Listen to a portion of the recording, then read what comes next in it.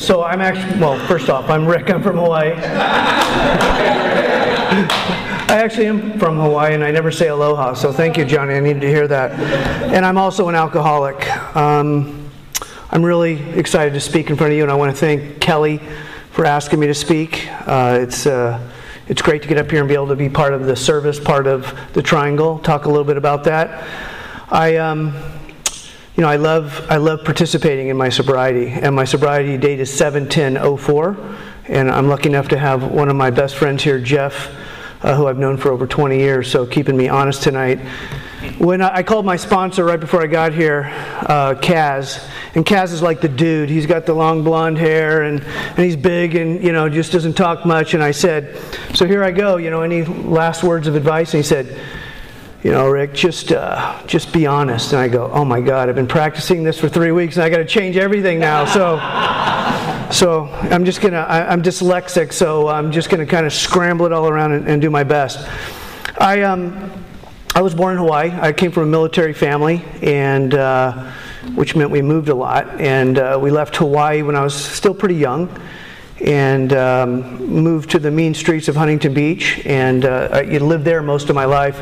And like Johnny, I grew up in the skateboard surfing world, and really thoroughly enjoyed that culture. I grew up in the late 60s, early 70s, and bonfires, and we lived real close to the beach, and the Cuervo Gold and Fine Colombian made Tonight a Wonderful Thing. It was just, for all you young people, that was a Steely Dan song. So, 1978, so just bear with me here.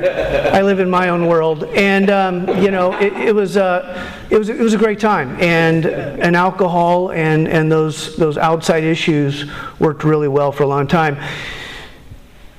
When my father returned from Vietnam, I'm going deep tracks here because I have 40 minutes. When my father returned from Vietnam, I was 5 years old. I'd never met him.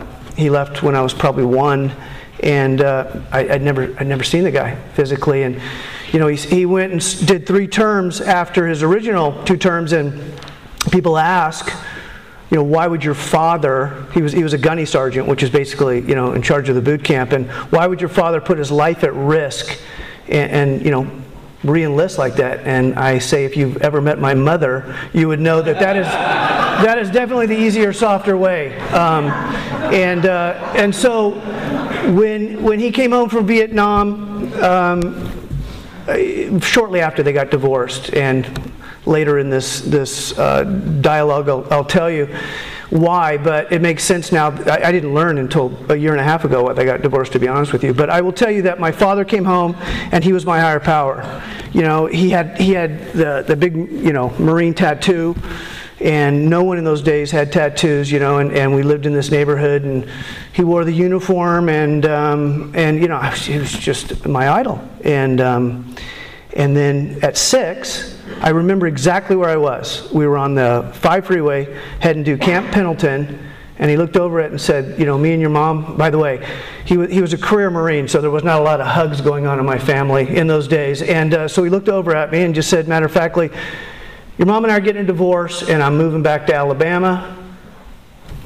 Take care. And I remember, this is a long time ago, this is 50 years ago, I remember wanting to open the door of that 67 Mustang and jumping out. Honestly. I remember it just like it was yesterday. I mean, my world for the first time, that was the first time that it was just completely rocked. Everything I knew, everything I thought was, riding my little scooter down the street, all that was just taken away. And so my father packed up, moved away, and he became a distant father. From a 6-year-old kid, Alabama is a lifetime away. And so, my mother was beautiful, and she went from relationship to relationship, and she liked to drink, and she liked to have cocktails, and she, during those times in the late 70s and stuff, it was, if you ever want to watch an old Bewitched or I Dream of Jeannie, it was cocktails and this, and I loved drinking her cocktails. I loved just drinking her vodka tonic, and from the very beginning. And if you're new here, by the way, let me back up. Like I said, I'm dyslexic, so if you're new here, welcome. And I want to welcome all the newcomers. And I was talking to a couple guys at the break, especially the people that have never been introduced to Alcoholics Anonymous. You know, you don't ever have to take a drink again. You really don't. Even if you want to take a drink again, you don't ever have to take a drink again. And that too shall pass if you stick around here. That was the best advice my first sponsor ever gave me. And to the birthday people, was it Bill and Kylie? You know, congratulations. That's an awesome deal. And if you're in your last 30 days, I'll tell you my story a little bit. You know, that almost killed me. Please find somebody, talk it through. I have never met, in being in this program for 25 years, I've never met anybody, ever. And I've gone to a lot of meetings all over the country. I've never met anyone that said, well, that was a fantastic decision, taking away my sobriety date and redating it. I've never met anybody that said that. I have met people that have come back and by the grace of God have stayed sober and said, I'm a miracle that I'm sober today. So if you're in your last 30 days, I implore you to talk to somebody. So anyway, my father moved away. I had to find a new higher power, surfing, skateboarding, got into the culture. All my friends were good skateboarders, and none of them, all the guys who were in my wedding are dead now. All of them. Except for my wife's brothers, all the guys. I lost the last one December of last year. And that's because they just didn't find this place. And I tried. My friend Brian Millett, just an amazing dude, great surfer, died of DTs up in Lake Arrowhead. I was in Hawaii surfing. And he texted me the night before. He said, oh my God, these pictures are amazing, brother. I wish I could still get out there with you. And I'm like, Brian, let's meet when I get back. You know, just trying to throw that line out there. And he died the next night. And so this is a deadly disease. So I found alcohol when I was young. I was a wrecking ball. I had no father figure, so I just wrecked and destroyed and fought and got kicked out of schools. I got kicked out of continuation schools. Most of your parents would have not let you play with me. There's no question about it. I was a long-haired surf punk, and I just didn't care. And I got kicked out of just about every home that I lived at. I got shipped to an older sister, got booted out. Mostly it was the schools booting me out. Then I moved with some friends, booted out, found my outside issue, taken me out of school. Anyway, finally got sent back to Alabama to a father I didn't know. So this is, I was in the 11th grade, so this is like 1979. I'm wearing the checked Van shoes. The original checked, I got hair halfway down my back. It's all gangly and bleached out, and I moved to live in a small town in Alabama with my dad, who didn't know me. You know, my dad was just look at me and be like, boy, I just don't know what's wrong with you. And so I show up, and the first thing he wants to do is get my hair cut. I'm like, there's no way. And I got these Van shoes on. So he's like, they're having a football game. Everyone does the Friday Night Lights, and that's big out there. And so I go to this football game. Again, long hair, got a hoodie, and people are looking at me like, you are a freak, you know. And once again, I feel different. I don't feel part of. And this nerdy guy named Danny Ellis goes, hey man, we're over here having this Bacardi and Coke. You want to join us? And I once again took that Bacardi and Coke, and I felt the heat go into my body, and you know, the hair stand up, and immediately I fit in. Immediately, at least that's what I thought. I thanked my father for letting me come live there by immediately becoming a dealer, you know, and that's how I thanked him. And he caught me, and what did he do? He bought a Greyhound ticket for me, took me to a base, so there was no cell phones, obviously. Took me to a bus station and said, adios. This is to California. Never called my mother, didn't tell any of my sisters, and I was off again. And I moved to Southern California, and I lived with one of my buddies who was a year and a half older, and man, it was on. My mom didn't know I lived there for 6 months, so she was doing her own thing. And you know, I was doing my thing. So fast forward age of 20, one of my good friends, John Rose, again, just a talented young man, had the world just at his feet, great job. I'm 20 years old. I've got my own place now. I'm working at the Marriott as a barback. He walks in the room and he blows his head off in front of me and shoots himself. And the way I handled that was to drink. And I was killing myself. I mean, I crashed cars. So, before I get into recovery, Johnny did a great job of talking about qualifying. I should not be here. I did everything to try and kill myself. And when John died, June 20th, my birthday, my belly button birthday is June 27th, I didn't know I was trying to kill myself. All I thought I was doing was really kicking this thing up a notch. And I one of the last things I did before I met this girl Lisa is I'd left a club called Confetti's that used to be over by the City Center. Kelly's shaking his head. And I just got wasted, and I was living across the riverbed there in Santa Ana in a room that my mom had, and I was going as fast as I could in this Toyota Celica 2-door. And there's the center median that's got the lights, and I hit it as fast as I could. Didn't even turn, and I sheared my tires off. Every time, it just seemed like every time I would do something like that, I had the will or the power to make it home. I walked home, I left my car. Another time I crashed my car and rolled the car down the hill, I walked home. So if you're new and you're like, well, I never had a DUI, I've never had a DUI. I've had a police officer open the door and I fell out of the car. And they put me back in the car, asked me where I lived. I said, I live in Park Newport. I was maybe a mile away. They laughed, put me back in the car and said, get out of here, boy, So that doesn't mean I'm not an alcoholic. It doesn't mean you could have I know people that have had 5. It doesn't matter. And so I was working at the Marriott, and it was an awesome experience. I became a bartender at the age of 21, right when I became 21, and at that time, the banquet bar manager was also a outside issue dealer, stuff that makes you really peppy. And man, it was awesome. I could go to work at night, start drinking Jack Daniels, and I had this other stuff. And I'm walking down the hallway, age 21, and I see this girl.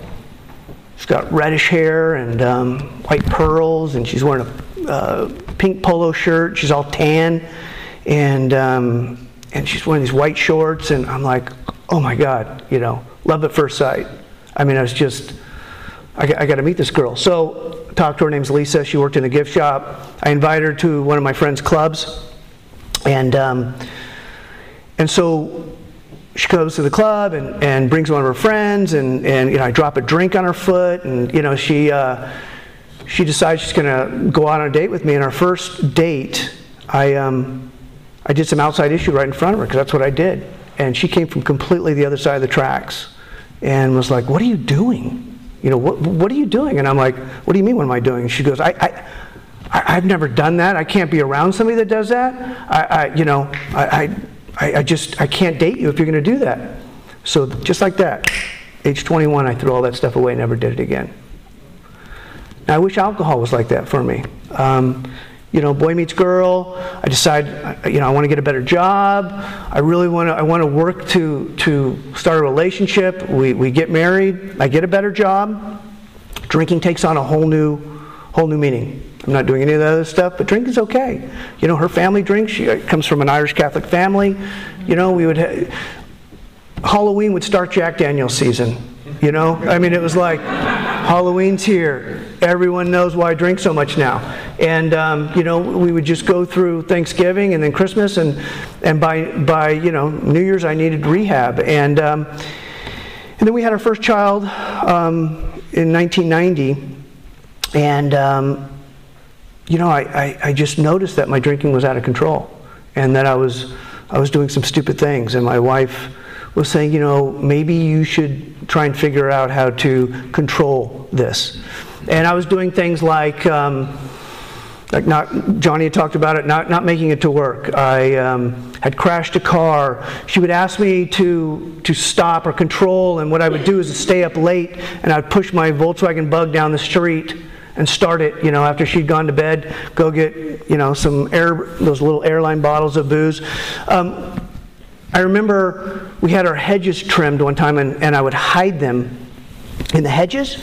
And one time she didn't tell me that the gardener came and trimmed the hedges, and she said it was raining, these little bottles of booze. What is going on with you? And this is where I first started learning that I had an issue, and I'll tell you why. First thing I did is I went and talked to a therapist and said, man, I really would love to stop drinking. And he's like, well, I'll tell you what I'll do. I'll give you this stuff. It's called Antabuse.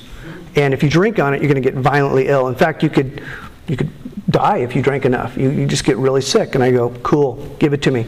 Took it. That night I drank on it.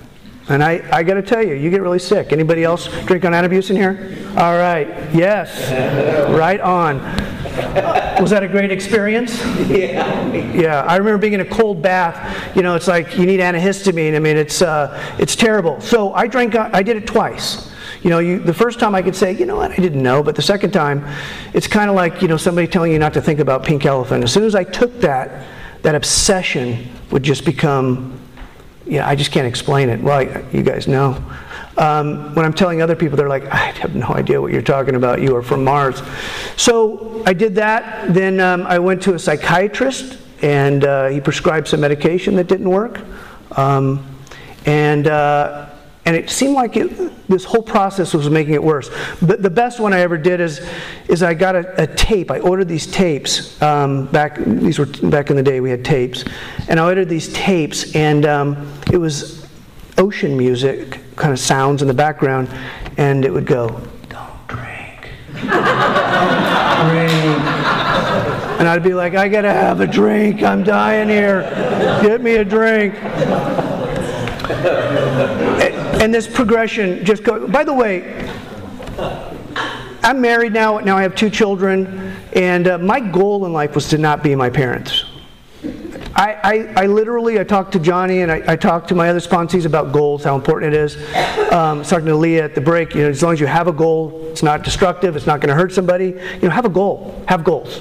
And I remember writing down this goal of having this white picket fence in this house, and which, Johnny, you've been to my house. Do I have a white picket fence? So be careful what you wish for, Now I'm always like, why do I have this white picket fence in front of my house? Anyway, and so I really wanted these things. And I knew the drinking was getting out of control. And on Christmas Eve, I remember I hung out with Lisa's parents and drank and did the Jack Daniels. And I had this incident where we went to a concert, and small concert. It was at the Robert Mondavi Center, and they served us wine, and then we were going to go watch the concert. Now, you guys know what happens once you introduce alcohol to the body. That craving and obsession happens. Concert starts. I don't have any alcohol, and I'm like, what am I going to do? I went back in the room. Door was open. I'm like looking around. I closed the door, and I got locked into the room at Mondavi Center. And there was no cell phones. And it became a big incident. They're like looking all over for me, and they eventually found me, and I was pretty happy because I had all these big bottles of wine. And my wife said, I think you're an alcoholic, and I'm like, I think you're right. That was the first time I'd ever said that out loud. And it was December 24th, and I remember my goal was to put my son's first bike together. I was so excited about it. I'm not going to be like that father of mine who just took off. I'm going to get my son on that bike, and I'm going to teach him to ride. And so when we got home, I opened that first bottle of wine, and I started working on the bike. And then I opened that second bottle of wine, and then I passed out. And not only did I not set up the bike, I could not get up for Christmas. Like, they're coming into the room. Thanks for laughing, Jeff. I appreciate that. I couldn't even make it into the room. I just couldn't get up, and that's when I realized. So, at the same time, by the way, I got this job, my dream job. So it's 1994. So my son was 4 years old. 1994. My whole life was about surfing and skateboarding, and I got a job at Vans. By the way, I've been here. All the people I've given free Vans to are shaking their heads. So, your dream job, you want to be cool about it and enjoy that. So, about 6 months into this job, my boss comes to me and says, hey, we got a problem. And I go, what? He goes, listen, you're doing a great job. You obviously love the lifestyle brand. We love having you, but we're going to have to put you in rehab if you want to stay here. And I'm like, rehab, man, this doesn't sound good. Rehab wasn't talked about that much. I had heard about it. I didn't know that much about it. And he said, you're just not going to be able to work here if you don't do it. And listen, I contemplated. I'm like, wait, I could find another job. I could do something. But after talking to my wife, I went into Hogue in 1994, January 23rd, and that was my sobriety date. And I can tell you I knew nothing about alcoholism. I knew that this thing was tearing me apart. It had killed many of my friends. I'd watched a friend kill himself. I knew it was a destructive disease. But I didn't understand the dis-ease. And I remember sitting in there, and the counselor writing on the board, dis-ease. And I could relate to that. Because when I wasn't drinking, I was in a constant state of dis-ease.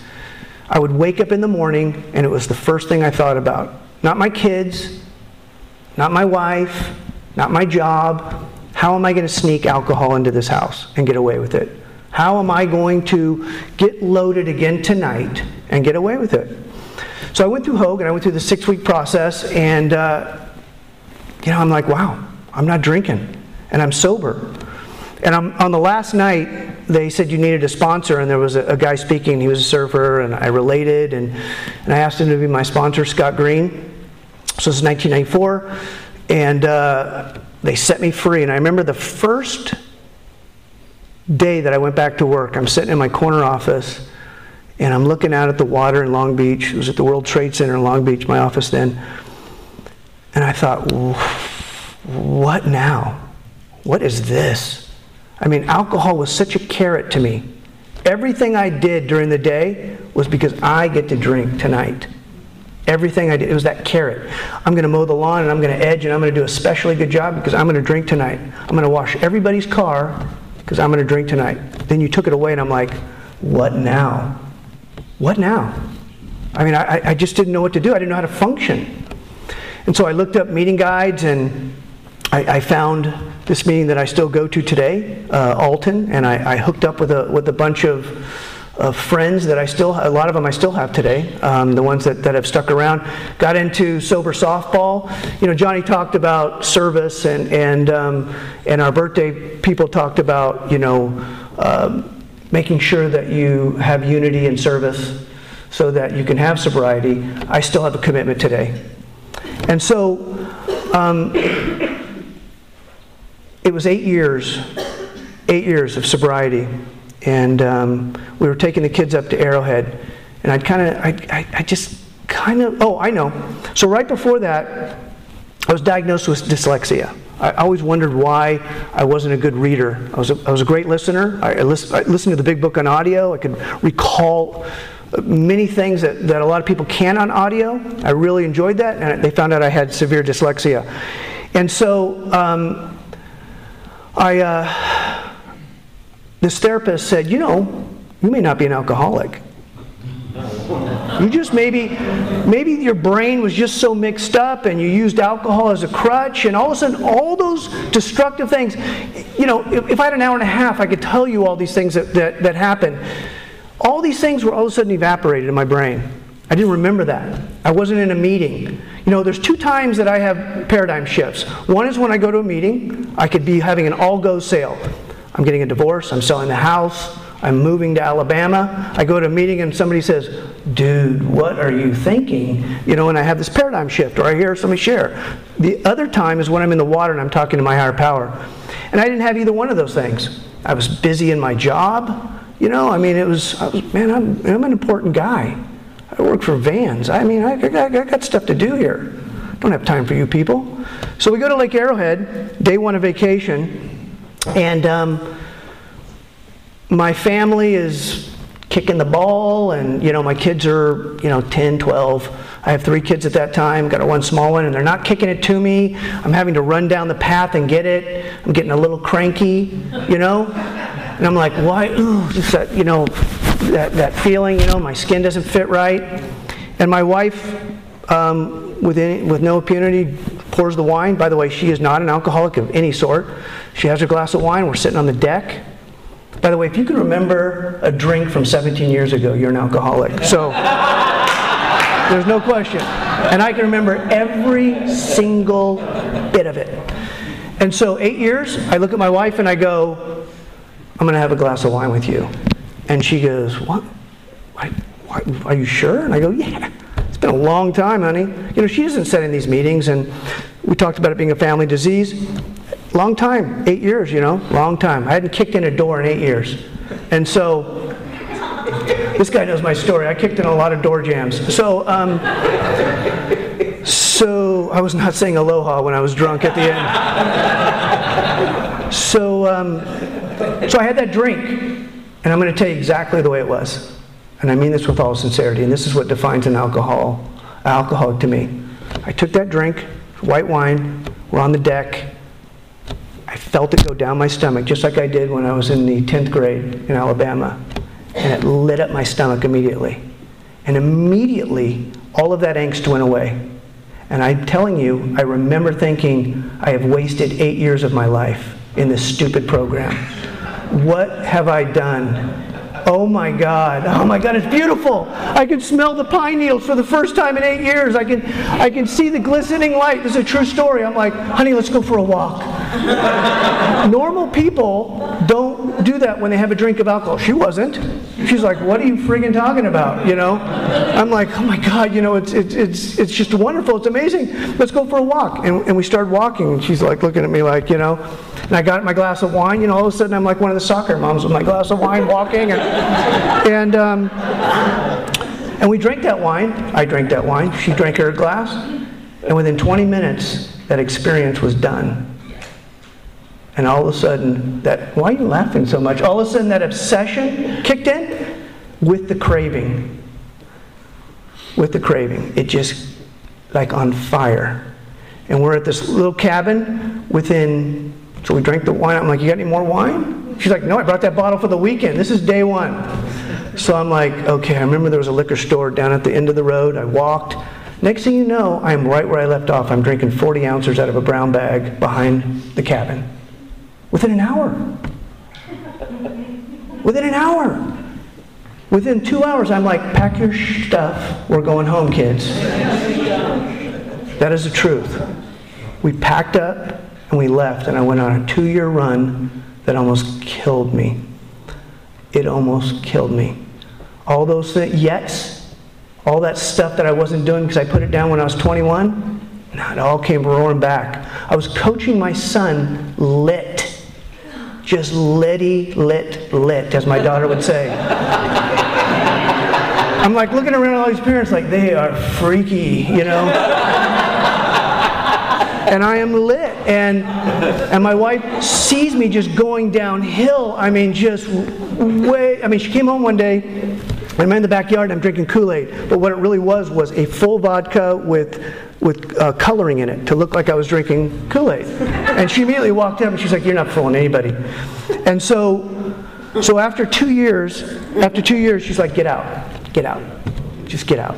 You are ruining our family. By the way, at 2 years, this is tough to talk about, my daughter, who's 25, is one of my best friends. We surf together. She was anorexic. She was pulling her hair out. This is a girl that now has her teaching credentials and is a Lululemon marathon runner. At that point, she wasn't functioning. My son, my oldest one, is still harmed from this. I can only give him a living amends. But I had become a monster. I went from this father that was coaching his son to a monster. So I was moving out. I was actually out already. I was living in this back house we have, where we did your steps, Johnny. That was my home. And my sponsor from 2 years ago called me. I looked at the phone and I'm like, oh shit, it's Steve. Steve goes, hey buddy, how you doing? And I'm like, I'm dying, Steve. I'm dying. And he said, let's go to a meeting. And I was ready. And I went to a meeting. And I went to the old meeting. I said, by the way, I'll go to any meeting except Alton. And he goes, by the way, I have this wrong. I sponsored Steve. I met Steve a year later at my alumni at Hogue, sponsored him for 8 years, then went out, and then he became my sponsor, so be careful out there. He knew everything, and all those things I made him do, he made me do.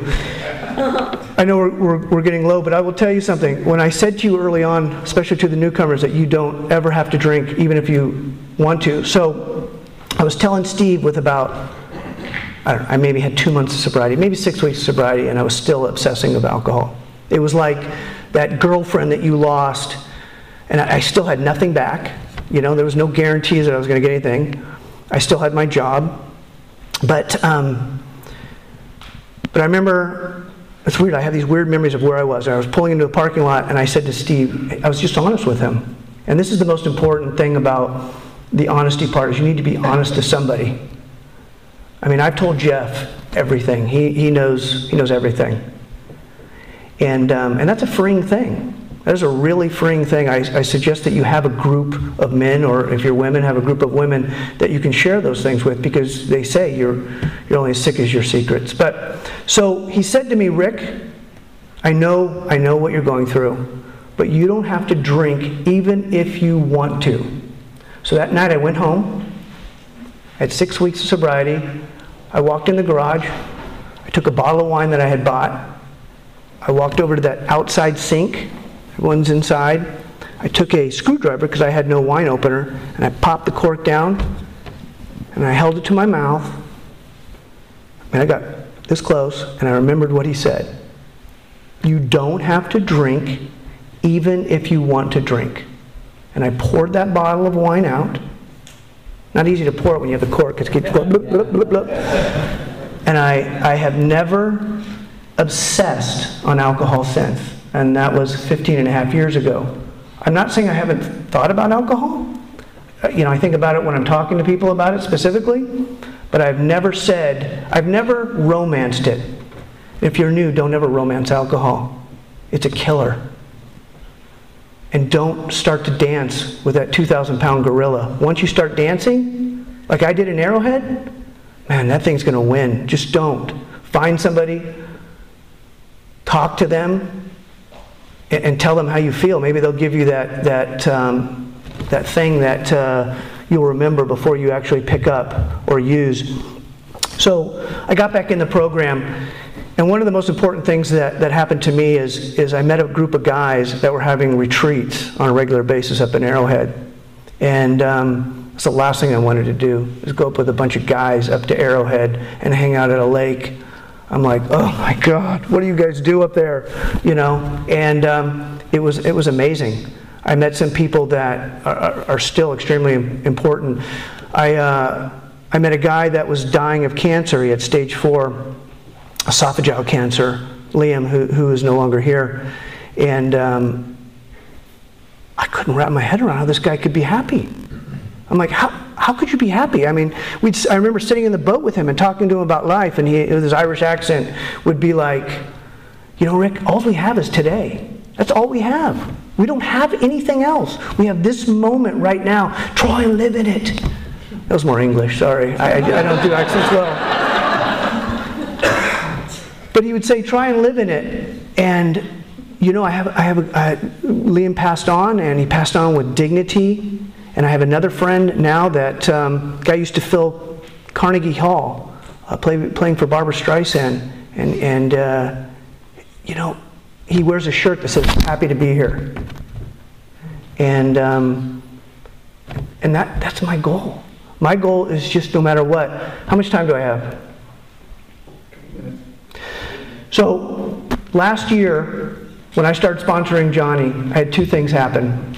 One is I found out that my father wasn't really my father. I found that out through 23andMe. It explains why he was just like, bye, you know. And the other thing is my wife was diagnosed with stage 4 malignant melanoma and was given 5 months to live.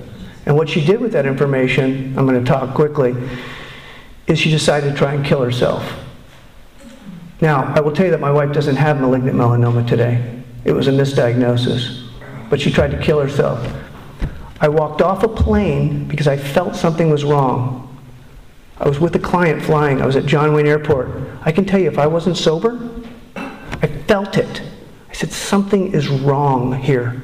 What? And she's like, she thought she had the cancer at this time. She's like, it's okay, Rick, you're going to be fine. I'm like, quit saying that to me. I got in a car.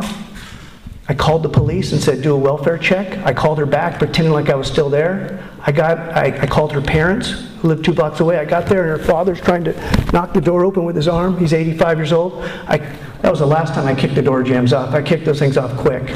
And then she was locked in the bathroom. I don't want to be graphic, but my wife had cut her throat and her wrists. If I wouldn't have gotten there right then, my wife would be dead today. And she's the most important thing in my life. She saved my life, and she stuck with me, and I was able to return the favor. And I only was able to do that because of Alcoholics Anonymous. If I would have been distracted with BS, or I would have been doing my BS, because of this program, I live in the moment like Liam told me to do. And in that moment, I knew my wife was crying for help, and I saved her life. And it's been almost a year now. And Johnny saved my life. Because I told my sponsor, I can't sponsor this guy with all this going on.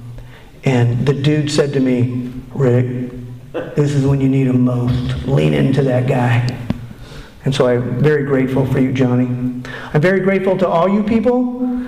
If anybody in here is struggling, please see somebody and talk to them. This is an amazing freaking journey. It is the most amazing thing I've ever done in my life, so thank you.